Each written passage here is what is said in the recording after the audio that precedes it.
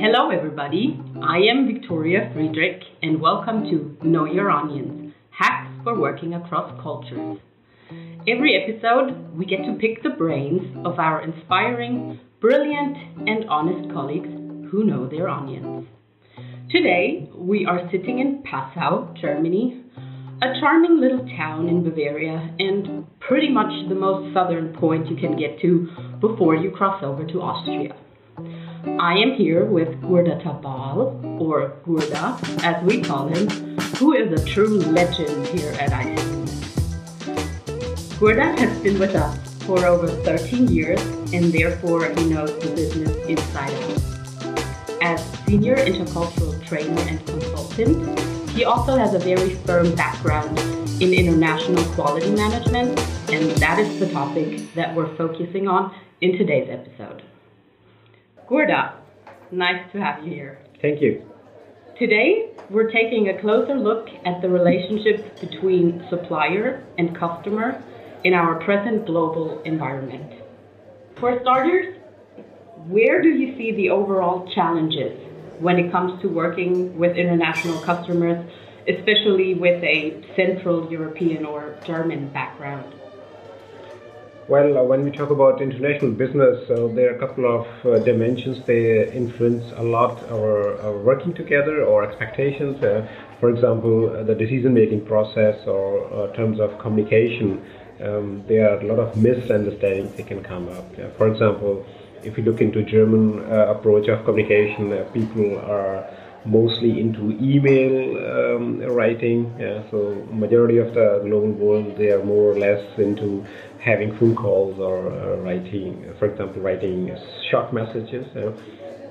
And the other thing is also trust. When we talk about customers internationally, how to approach the customer. So we talk about a couple of cultures whose intention is to build more networks, regardless of the facts and figures, and how to approach them. So let's dig a little deeper here. What are the key differences in quality management mentality-wise? When we talk quality management, so everybody in the world is looking for good quality. But if we say internationally, everybody has his own kind of quality expectations, and this is related to pretty much how the culture deals with the risk, for example. So we differentiate between cultures who are risk takers or risk allowed cultures, and they are pretty much toward the target. And we talk about cultures who avoid risks. For that, if you look into the German-speaking area, so Austria, Germany, partially Switzerland, for example, they can concentrate very much toward the sustainability. So a risk avoidance culture would stick to the processes in order to have better quality in the end of the product. The cultures who are more into risk takers, they will say functionality is important. So it means in those terms that a certain process can be jumped, for example, and it has a huge impact in the expectations of international customers.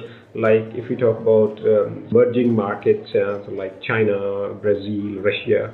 So in most of these cultures, they say, well, I don't need a machine which works for 25 years. I need something which works now. So risk taker cultures, they have also, in majority of the cases, very short planning mentality. So they are not looking for sustainability for long term. But if you look into Central European mentality, where here the people say, if I build a house, if I buy a car, if I do something, it should be sustainable. It has a huge impact on the quality and expectations of the quality. So we differentiate between a product which functions and a product which is sustainable, for example. And the cultures who are looking for functionality, most likely they are also looking for very incentive after-sales service. And a culture who is looking for sustainability. So because in the process you say, well, I build something which should last also a very, very long time, and especially the German automotive sector example for that. When they build cars, for example, comparatively to, if you say, there are a couple of companies coming from India or from Korea, for example, it's not that these cars are bad, but the matter of fact, they would save the production cost and give the customer only a quality which the customer is looking for. Yeah, and mentality of the German economy is pretty much, if we build something, the customer should say, wow, it worked 25 years and I didn't have to do anything. That actually brings me to my next question, or you pretty much answered it already.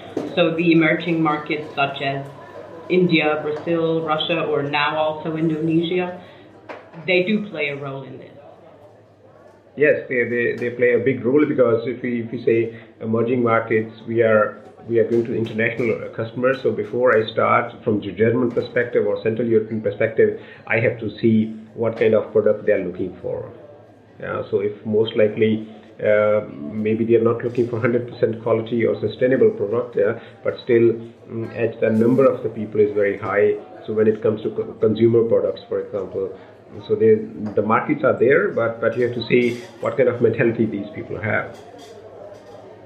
So taking into consideration what you just explained, how does an employee's position within his or her company affect the negotiations with international customers?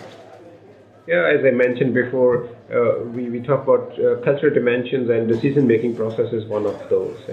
So if we look into Central Europe or German mentality, we say we will send our people out who are expert for something. They might not have a senior position, for example, and they have to deal with a certain culture as a customer where the role of the person is very important. And he might not be the expert in this case. So there might be some misunderstanding in this case. It means when the cultures, we talk about role-oriented cultures and we talk about rule-oriented cultures. So when a role-oriented culture meets rule-oriented culture, so it can be the person from the role-oriented culture would say, why the higher role hasn't come to negotiate with me. So it means if the people coming from bottom up, sometimes it happens they cannot be taken serious, for example. So it says, if you send a couple of people out for the global markets, for example, so this is very important to define their roles in advance. So if this person is capable of making prices, this person is capable of making quality issues, this person should make certain decisions. And this should be done in advance before you send someone out. Lastly, when we look at today's very international business environment, how would you define the term customer service? The customer service is also defined culturally. So we differentiate between two different customers. So there are a couple of cultures where the customer says, I do my homework and then I go to supplier. So German-speaking area is example of that. For example, majority of the Germans, if they would go for shopping, for example, they will prepare a list. So we talked about risk-allowed culture. So it says, if being a customer, I am prepared, and then I know what I'm looking for, so I would go with my target to that place where I get these things. So this is one issue. And the other is, we have a lot of customers, we call them, they're looking for service orientation, so it means they don't do their homework at home. They will just spontaneously go somewhere and say, oh, well, I'm looking for something, but I'm not prepared for that, what exactly I'm looking for. So it means in this case, you need to give them more customer support, what most likely in Germany doesn't happen. So many people from US, from Asia, from Arab world, when they come to Germany and they wonder how the system in the grocery shops work. So the huge store, but only there are 2 or 3 people are working. Because in Germany it works very well, because majority of the customers who are going from grocery shopping, they do their homework. So they don't need to have all the time someone who comes to you and says, hey, you need something, you don't need something. So it's called resources efficiency in Germany. So where else, if you look into countries like Japan, India, China, for example, so it means the customer want to be pampered all the time from the supplier side. And if I don't do it, the customer would say, well, it is not a good customer service. So where else in a German-speaking area, people would say, if I buy something from you, don't bother me later on. I will come to you if I have some issues. So whereas majority of the customer in the world would say, bother me all the time, otherwise I would not consider as a good customer service, for example. In connection with this, do you have any advice what someone could add to the after-sales service, for example? Oh, yes, there are a couple of other things which we have to recommend actually, but one thing which comes in most of the cases is when you have to find a solution for the customer. So you have sold something and ultimately there are some issues coming up, and there are international customer expectations. They could be different. So it means we also differentiate between analyzing culture and pragmatic culture. So if your customer is very much pragmatic customer, most probably he has very less patience in terms of that he should work immediately. So it means they are looking for short-term solutions. And parallelly, if you look into the self-European mentality, people would say analyze this thing, and then find a solution. It means long-term solutions are welcome.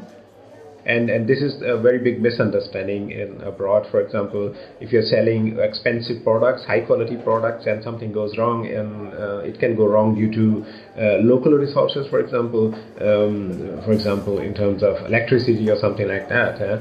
But still, the expectations of customer is, I bought something from Germany and I paid 40% more, so it should work immediately.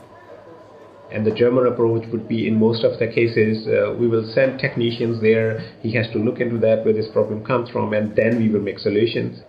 And then this is something when it comes to customer relationships between supplier and customer, expectations are really different.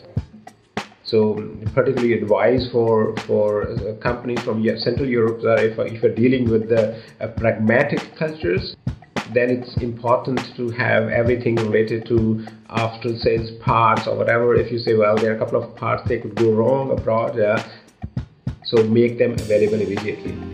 Well, Gurda, thank you for joining me today. And thank you for taking the time. I know you're always very busy. Thank you very much. And I would say you obviously know your audience. And to all of you guys out there, if you want to know more about hacks for working across cultures, check out learnhub.icunet.group for our next podcast and e-learning courses. Stay tuned, and of course, don't forget to subscribe.